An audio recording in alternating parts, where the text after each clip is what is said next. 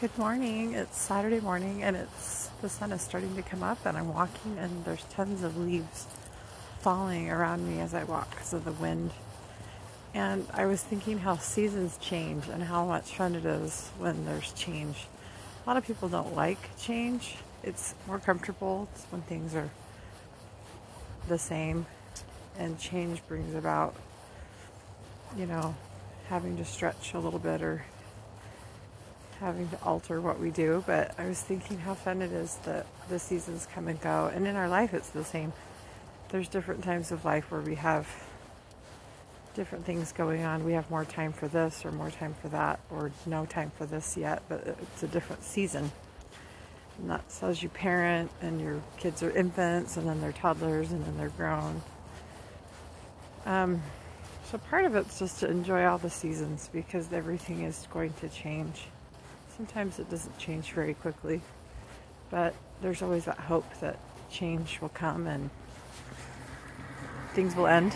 So we're in December, and so we've had 10 months of this COVID business.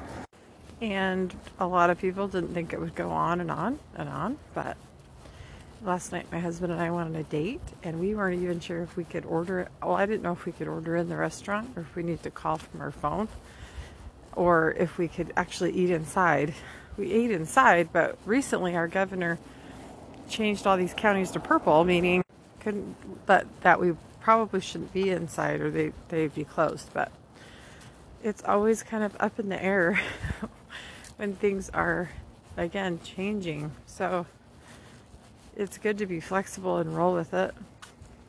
There is one constant, though, that we can focus on, and that is Christ. He is the same. My name for him today is Deliverer, and how he came and did his mission, and he will come again. And I'll post a scripture in the show notes. But those are my thoughts. Changing, the season's changing, and we have a Savior who is our deliverer and who is a constant.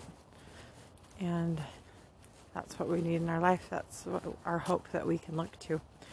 Have a great day. Bye. Thanks for listening.